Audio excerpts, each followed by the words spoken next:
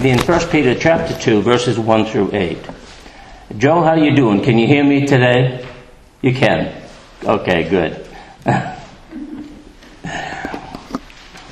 Well, Joe and I have something in common. We're both a little bit hard of hearing.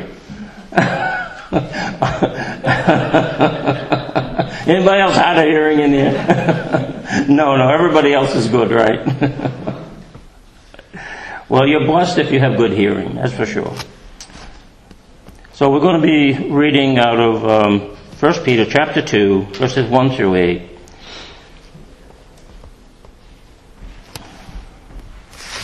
Well, if I get to the right page here, I guess I'm in 2 Peter. We'll try 1 Peter here. Okay, 1 Peter chapter 2. Wherefore, laying aside all malice and all guile, and hypocrisies, and envies, and all evil speakings, as newborn babes desire the pure milk of the word, that ye may grow by it.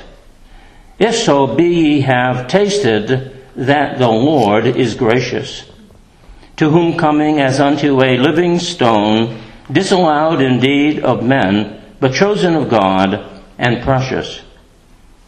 Ye also as living stones are built up a spiritual house, and holy priesthood, to offer up spiritual sacrifices acceptable to God by Jesus Christ. Wherefore also it is contained in the Scripture, Behold, I lay in Zion a chief cornerstone, elect, precious, and he that believeth on him shall not be confounded. Unto you therefore who believe he is precious, but unto them who are disobedient, the stone which the builders disallowed, the same is made the head of the corner, and a stone of stumbling, and a rock of offense, even to them who stumble at the word, being disobedient, whereunto also they were appointed.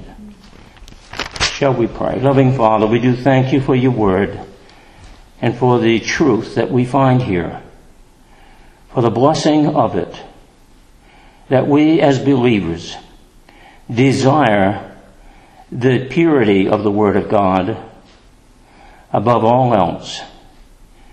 And we desire to know Christ and to live for Christ, who is the true foundation of the Church of Jesus Christ.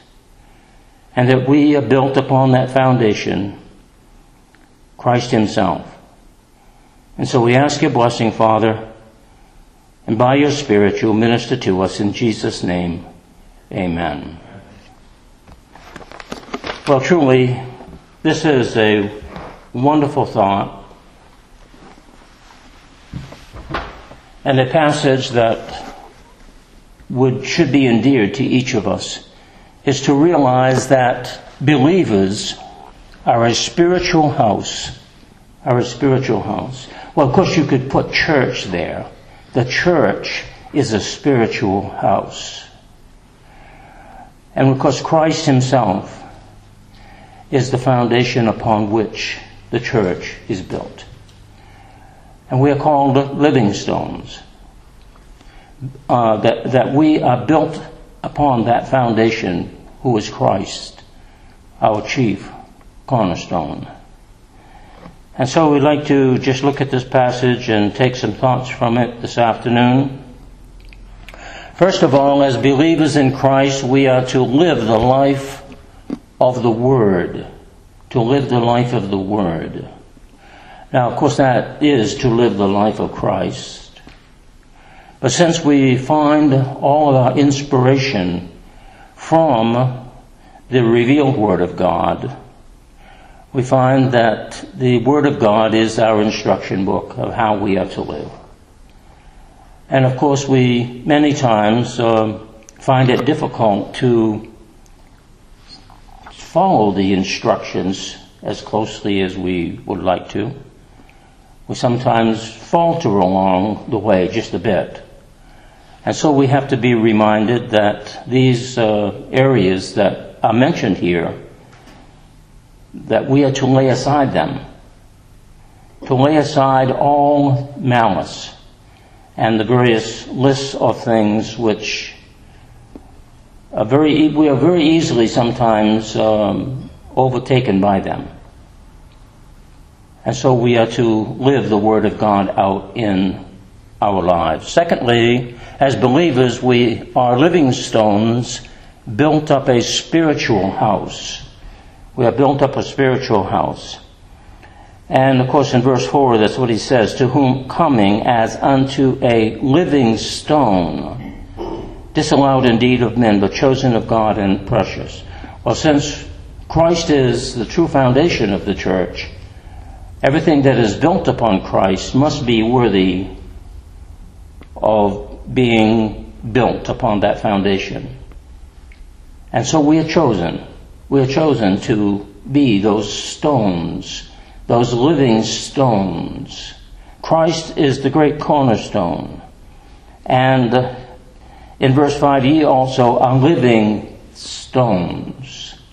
So we have to recognize that we are a spiritual house that God is erecting for His glory. Thirdly, as believers, we are built upon the chief cornerstone, elect, precious, and he that believeth on Him shall not be confounded. And so we find that Christ is that one cornerstone upon which we are built upon.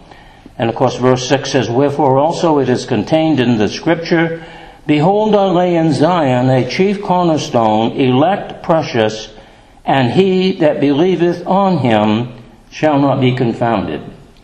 And that comes out of the book of Isaiah. And we'll look at that in a few moments as well. But let's go back to the beginning and just go through some of these verses here and relate some of these truths to us, that we may see the importance of the building which is Christ. As believers in Christ, we are to live the life of Christ. So looking at verse 1 and 2 in particular, or 1, 2, and 3, wherefore laying aside all malice and all guile and hypocrisies and envies and all evil speakings. And so we find that we are to be pure in the kind of life that we live. Well, we realize that the Lord has called us to purity. The Lord has called us to be holy.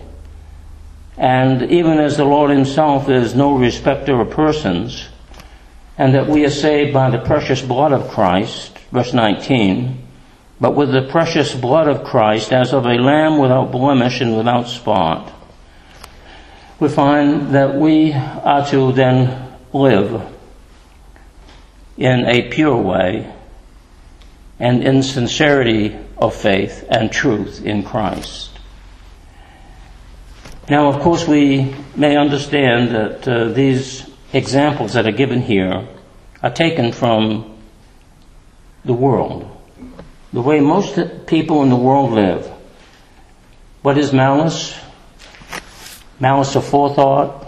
Well, we might say the harboring of evil thoughts against another person. And as we think about other people and sometimes how they mistreat us, what about the Lord Himself? Certainly He was mistreated. And they told many things against Him, rumors and lies and various kinds of things that were meant to hurt Him and destroy Him. Yet we find that He Himself was the greater proponent of truth, that we are to love our neighbor as ourselves, and that if we hate our neighbor, it is like seeking to murder that person, and that it is more important to give than to receive, that it is more important to be a good Samaritan to someone than it is to return upon them the evil that they have in some way put upon us. And so there are many, of course, that harbor evil thoughts against people. They nourish antagonism. They build up grudges. They have secret hopes of someone becoming just as ill-treated as perhaps you have been or I have been. A kind of revenge or a harm, or that maybe a tragedy would overtake someone. And yet these things are not the kinds of things that God wants us to do as believers. But rather it is to turn the other cheek, it is to allow others to slander if they will. And these things are hard, of course, to bear. But when we do bear them for Christ's sake, then it is noteworthy. But if they fall upon us because of our own fault, then what is that but something we just deserve, perhaps?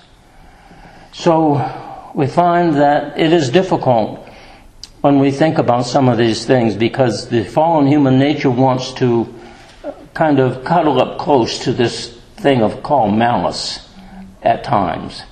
And we know that that is not what the Lord intends for us to do, because we are to be His emissaries and ambassadors of the gospel, and to take the gospel of Christ into the world. And so he says, laying aside all malice and all guile and hypocrisies. Well, I suppose guile here is something like deceit, dishonesty in various forms, what one might perpetrate. Certain areas where one might falsify things, or even when we think about the political area today, there is a lot of this kind of thing going on, of course, where officials are perhaps bribed, and where businesses and extortions and various kinds of things go on, and dishonesty kind of rules the day among many in the public life, if it is to their advantage. In fact, one of the main tenets of being a political candidate is that you have to say bad things against the other person. And the world doesn't think that you can win without slandering the other person and tearing them down. And so it is accepted. It is accepted, and to do anything other than that in the world in which the political life is at play means that you probably won't survive out there. And that's pretty sad when you stop and think about it. It's very sad. I was listening to Mike Pence and his wife, and they were making certain comments about what they went through to decide to run for political office, being the vice president, that he would run for political office again. And he even said things like, we thought we were too proud. We didn't have enough humility. We thought that we needed to humble ourselves more. Now, you don't hear that from most candidates. And of course, the news commentators and various pundits out there were saying, "Oh, he isn't charismatic enough. He doesn't wow anybody when he speaks. He doesn't say things that are going to impact the other candidate in any real way." And they said, "Oh, he's an oh-hum candidate with no particular quality for a political speaker." Well, you see, they were grading him based upon the same qualifications that the other candidates have. That they are kind of growling and snarling at the other candidates and ready to chew them up and spit them out if they can, and whoever can spit out the other candidate the best is the one that will come out on top. You know, the whole dog-eat-dog thing. Now, I'm not necessarily saying Mike Pence is the best man for the job. I'm just saying there's a big difference in what he was saying and what the other guy was saying. And what he was saying was more in line with what the Bible says. And as believers, we find that the world won't agree with you if you do not, as it were, in their eyes, stand up for yourself and fight back tooth and nail when somebody comes against you. But that isn't what the Lord told us to do, really, is it? No. The only way we're supposed to fight back is when we are contending for the faith. When we are standing for the truth of the Word of God.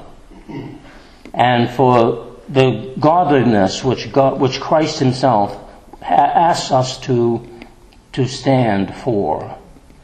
Those things we are to stand true with. But when it comes to malice and guile, no. Hypocrisies, of course, this is another kind of insincerity that he talks about here. Certain hypocrisies. And it is, in a sense, to be a play actor. Generally, the example is of the theater in the day of Shakespeare, when the actors would come out and put a mask on and play a part. Many people do put their masks on when they come out and speak when they're politicians.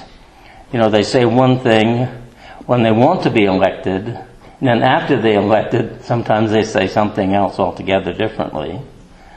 And so this play acting, of course, can go on in life in many different environments. One can play act in a family and not be true to one's spouse. One can play act at work and not be honest about the things that they are doing there.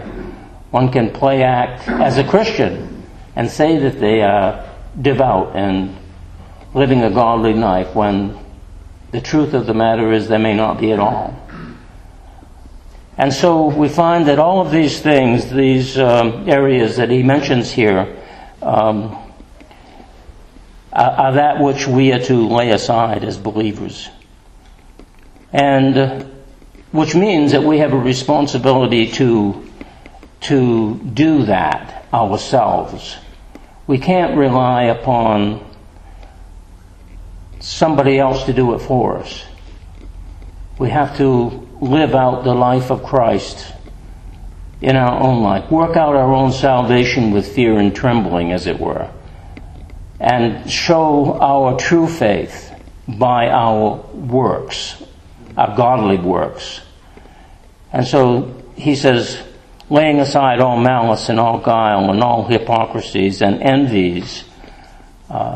People being envious, this is a pretty much common thing. To be faced with a certain jealousy that you are envious of someone else, either in their position or their wealth or their station in life or whatever it might be. We find that envy is something which can cause a great deal of heartache in a person's life if they are given over to it.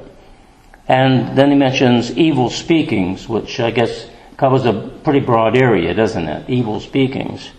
And we don't have to wonder what that is too much when we go out and have a certain amount of conversation with people in the world. We find a lot of evil speakings. Perhaps you have family members who are involved in evil speaking a lot. And you know that. And it's difficult to carry on a conversation with them because they speak evil all the time. And they want you to agree with them. And that's difficult, isn't it? To sit and have a conversation with someone who is just always putting somebody else down and perhaps using the Lord's name in vain and from whatever motive that they may be expressing their thoughts are not godly thoughts. Evil speakings. But rather he says in verse 2, as newborn babes desire pure milk of the word, that ye may grow by it. Now, this probably doesn't necessarily mean that the people that Peter is writing to were new Christians, although they may have been, some of them. But we find that to desire the purity of the Word of God is something that each of us should desire. To know the gospel and to know the purity of the Word of God and not any way confuse it with our own interpretation, I might say. Because the Bible is supposed to interpret itself ultimately. When we compare Scripture with Scripture and when we look at the text and discern what it is saying, we're supposed to allow the Bible to impact us rather than we, the Bible. And so we find the purity of the Word of God is necessary. Well, a newborn baby, of course, does want the pure milk, as it were, coming from mother, because that is the food that they're going to need to be strengthened. And as I understand it, those first few weeks that the baby receives the milk from the mother is perhaps the most vital food that the baby can receive to be strong and to get a good start in life. And isn't it true when we come to be believers that the Scriptures become the most vital food that we can take in as we grow in the Scriptures? And so the example is one which is very adequate to our understanding. We need the purity of the Word of God. We need the sincere milk of the Scriptures. Otherwise, we may be feeding on what somebody else is saying that is not altogether true and may not be altogether nourishing. And so we have to keep coming back to the Bible and finding there the true nourishment that we might grow thereby. And that's what he says. And newborn babes desire the pure milk of the word, that ye may grow by it. That ye may grow by it.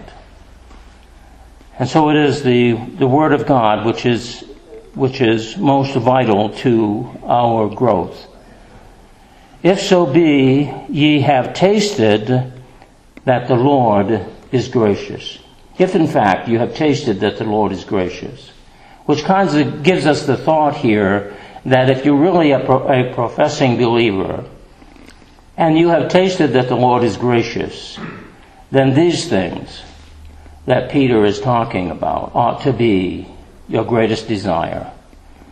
To lay aside certain things and to take unto yourself other things, and that thing being the purity of the Word, the purity of the gospel, the nourishment that will truly be most beneficial to you as a Christian. Secondly, as believers, we are living stones built up a spiritual house. In verses 4 and 5, to whom coming as unto a living stone, disallowed indeed of men, but chosen of God, and precious, ye also, as living stones, are built up a spiritual house and holy priesthood, to offer up spiritual sacrifices acceptable to God by Jesus Christ. Well, I think we can see the analogy that he's coming at here. It is an Old Testament analogy. Here is the spiritual house in the Old Testament, which is a very godly spiritual house, the temple, which was erected by God, that is, upon the very design that God intended the temple should be erected, having priests and sacrifices and being made holy and sanctified by the means and methods of which God himself did institute. God instituted these various sacrifices. He says, he told them exactly what to bring and at what times to bring and to make these sacrifices. And the sacrifice was to sanctify the people unto the temple, unto himself, if you will. Because Christ was truly there at the temple. He was in the very presence of God, the Holy of Holies, the very Shekinah glory, if you will. Although I guess that word Shekinah isn't actually in the Bible, but the idea of this holy presence of God was very much known to the people of God. And they were to be a spiritual house in the Old Testament, a spiritual house, and under the Old Covenant. And so we find that Peter draws this analogy, this likeness, if you will, saying that to whom coming unto a living stone, disallowed indeed of men, but chosen of God and precious. This is Christ, of course. Disallowed indeed of men, but chosen of God and precious. He says, you also are living stones. Why? Because Christ lives in you, the hope of glory. Colossians 1:27. You also are living stones and built up a spiritual house. And so we find that the believers are living stones, built up a spiritual house, because Christ is that one foundation which has been laid for us. That he has been sanctified for us as the one that should come in the fullness of time, born of a virgin, to come into this world, to be revealed and manifest as the only begotten Son of God. And he came to reveal himself. Yes, to save his people from their sins, to offer his sacrifice, a sacrifice that was most holy, that was received by God the Father in the holiest of holies in heaven, if it were, as it were. And he himself is that priest for us, as the book of Hebrews tells us. But Peter says here, ye also are living stones, are built up a spiritual house and holy priesthood, to offer up spiritual sacrifices acceptable to God by Jesus Christ. And so as we function within the Church of Jesus Christ, we are functioning as a priesthood. Of course, in the Old Testament, there were the Levites who were priests and assigned to that office. But all who are saved in Christ are also part of a priesthood, a spiritual priesthood. And so the sacrifices we offer now are spiritual sacrifices, holy and acceptable unto God, which is your reasonable service, as Romans 12:1 and 2 tells us. And so we offer up those spiritual sacrifices unto God. And as we offer up those sacrifices, they are acceptable to God, not by ourselves, not because we are of a certain lineage, but because we are in Christ. And that's what he says. He says, acceptable to God by Jesus Christ. Because of Jesus Christ, we find that these spiritual sacrifices are acceptable.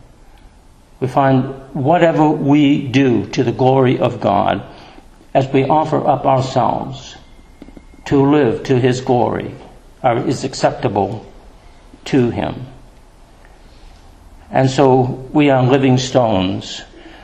As believers, we are living stones, built up a spiritual house.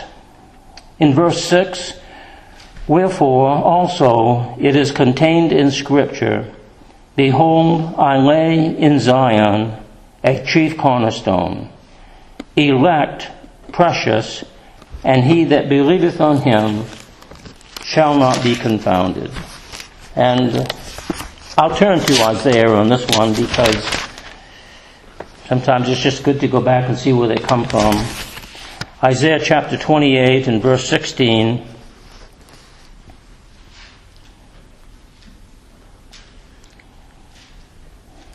Isaiah 28, verse 16. Therefore, thus saith the Lord God, behold, I lay in Zion for a foundation stone, a tested stone, a precious stone, a sure foundation. He that believeth shall not make haste, or shall not be confounded. We find that Christ is this one in the Old Testament. You know, if you've seen any videos on the temple and some of the stones that were used to build the temple, some of them were huge. I mean, tons and tons, 100-ton stone, and we can wonder how could they ever move that stone. You know, today they have trouble doing what some of these old architects did, as you might say, by hand or by fulcrum or lever, or somehow they managed to do it by blood and toil and sweat and tears and the lives of people, I suppose. But this, it represents, when you see some of these architectural things which they did, especially in relation to the temple, which was supposed to be the rival of any architectural design and the glory above any of the day. We find that God told them how to do it. Not a hammer was heard within the temple. No saw. Nothing. Everything was made to fit precisely before it was brought there and then laid in place. Christ was brought and laid in place for us. From eternity past, from the foundations of the world, Christ was brought to be that foundation stone for us, beyond weight and measure, beyond anybody's imagination to move to do what he did. In fact, nobody could do what God did through Christ our Lord. He became the foundation stone that would be the measure of all other stones within the temple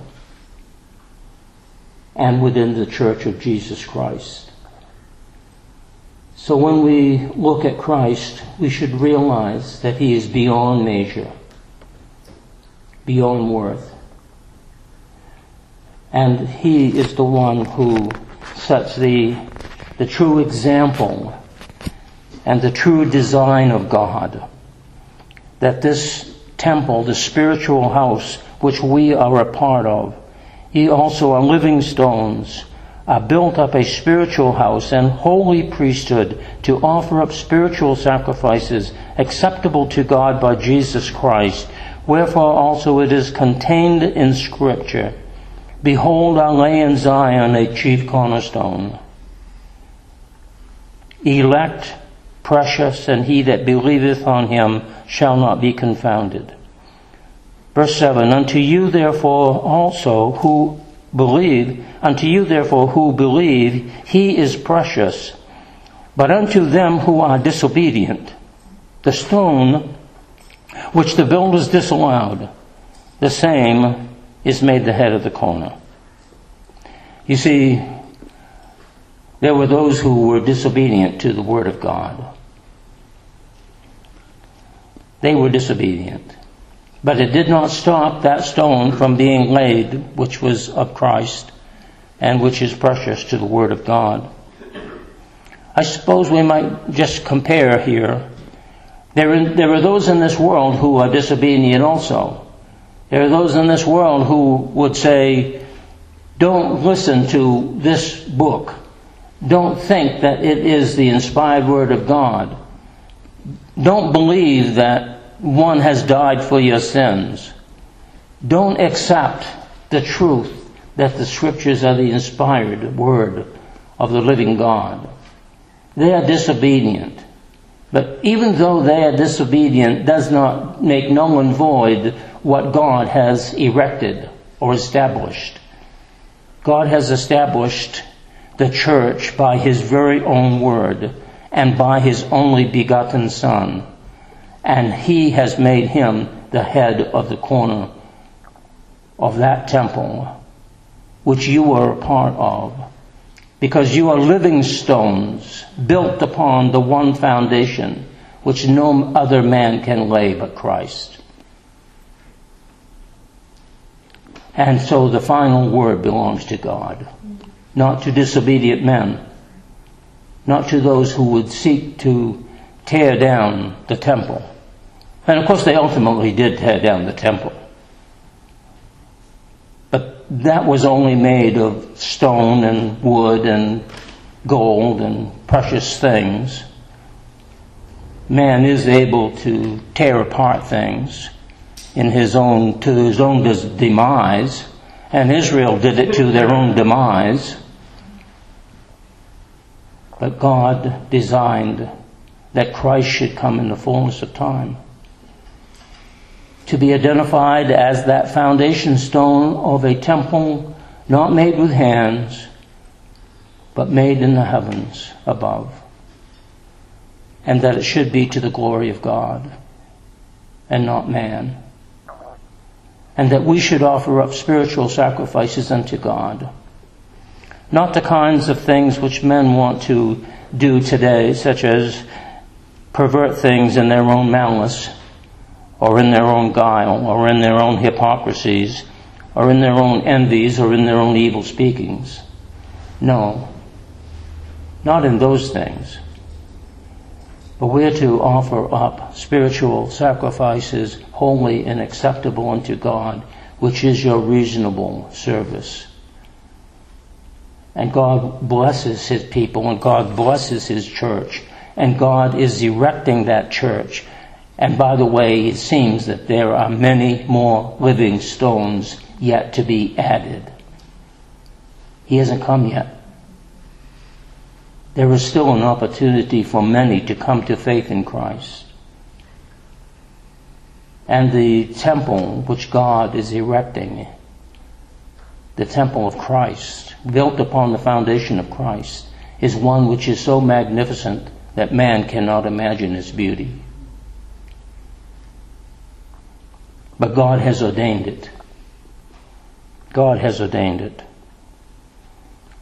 Verse 7, unto you therefore who believe it is precious, but unto them who are disobedient, the stone which the builders disallowed, the same is made the head of the corner. We know that it is precious. And it has been made the head of the corner, and a stone of stumbling and rock of offense, even to them who stumble at the word, being disobedient, whereunto also they were appointed. Well, in a sense, all who are disobedient are appointed to it because of their disobedience. Remember, the depravity of man doesn't say that everybody is as bad as they could be. The depravity of man says that all have sinned and come short of the glory of God. There is none righteous, no, not one. The depravity of man says, wherefore, as by one man sin came into the world, and death by sin. And so we know all share the depravity of the human nature. And so all who are disobedient and reject the cornerstone are appointed to it out of their own disobedience. And we should remember that, because that will cause us to also remember that God has sent His only begotten Son to save all those who will believe in Him. And it will help us to realize that every person that we meet is someone for whom Christ has died. Every person whom we meet. And so we have an opportunity to turn them unto the Lord, to give them the message of the gospel, to give them the hope of salvation. And that we must continue to preach. It is the one thing that is required of us above all else, that we preach the gospel of our Lord Jesus Christ, which is the power of God unto salvation to all who believe. You should not get hung up on some other doctrine and think that that's the only thing you're supposed to preach first. No, this is the one you're supposed to preach first, is the gospel of the Lord Jesus Christ. Once you've succeeded in doing that, other things will come. But that is the foundation stone upon which the church is built. And ye are living stones built upon that foundation.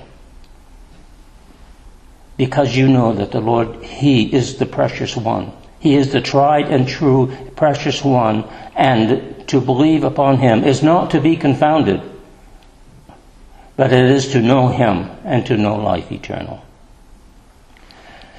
Believers, a spiritual house. Shall we pray? Loving Father, we do thank You for Your word.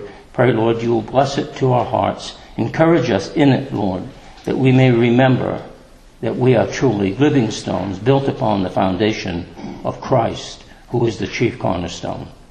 In Jesus' name we pray. Amen.